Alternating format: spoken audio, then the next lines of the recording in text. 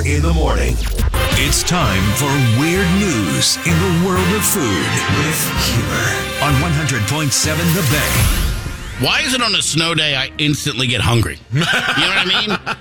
There better be something in a crock pot when I get home, or there's going to be some splaining to do. This is Huber! Make it happen!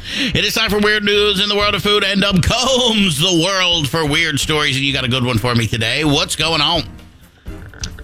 So Applebee's is doing a fun date night thing for Valentine's Day. I'll let you do the particulars, but I don't know how to feel about this one. Applebee's is launching a new $200 date night pass just in time for Valentine's Day.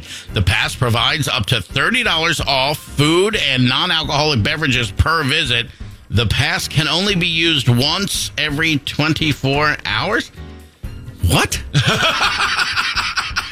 You get $200, you got to use it $30 at a time, and you can only use it once a day, which that shouldn't be a problem. If somebody's eating Applebee's for breakfast, lunch, and dinner, I don't know what's going on. Right. Now, this gives me Valentine's Day energy. That's not what is in the prep, but I feel like this is what they're prepping for just to get people in the door for Valentine's Day. I guess, but, I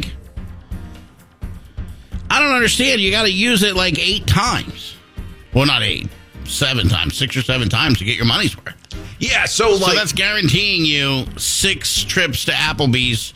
You get $30 off your bill every time you go, but you're still spending money every time you're there. I don't know if I love this. I mean, they got to try something. I know the restaurant business isn't doing as well as it used to. With inflation, they got to raise prices. So they're trying something, right?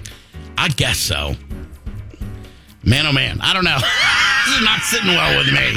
Don't give me a gift card and tell me when and how I can use it. Then just give a bunch of $30 gift cards away. You know what I mean? Well, I don't understand this. Well, we got to get them in. Or let me pay $200 and get me a $300 value or something different.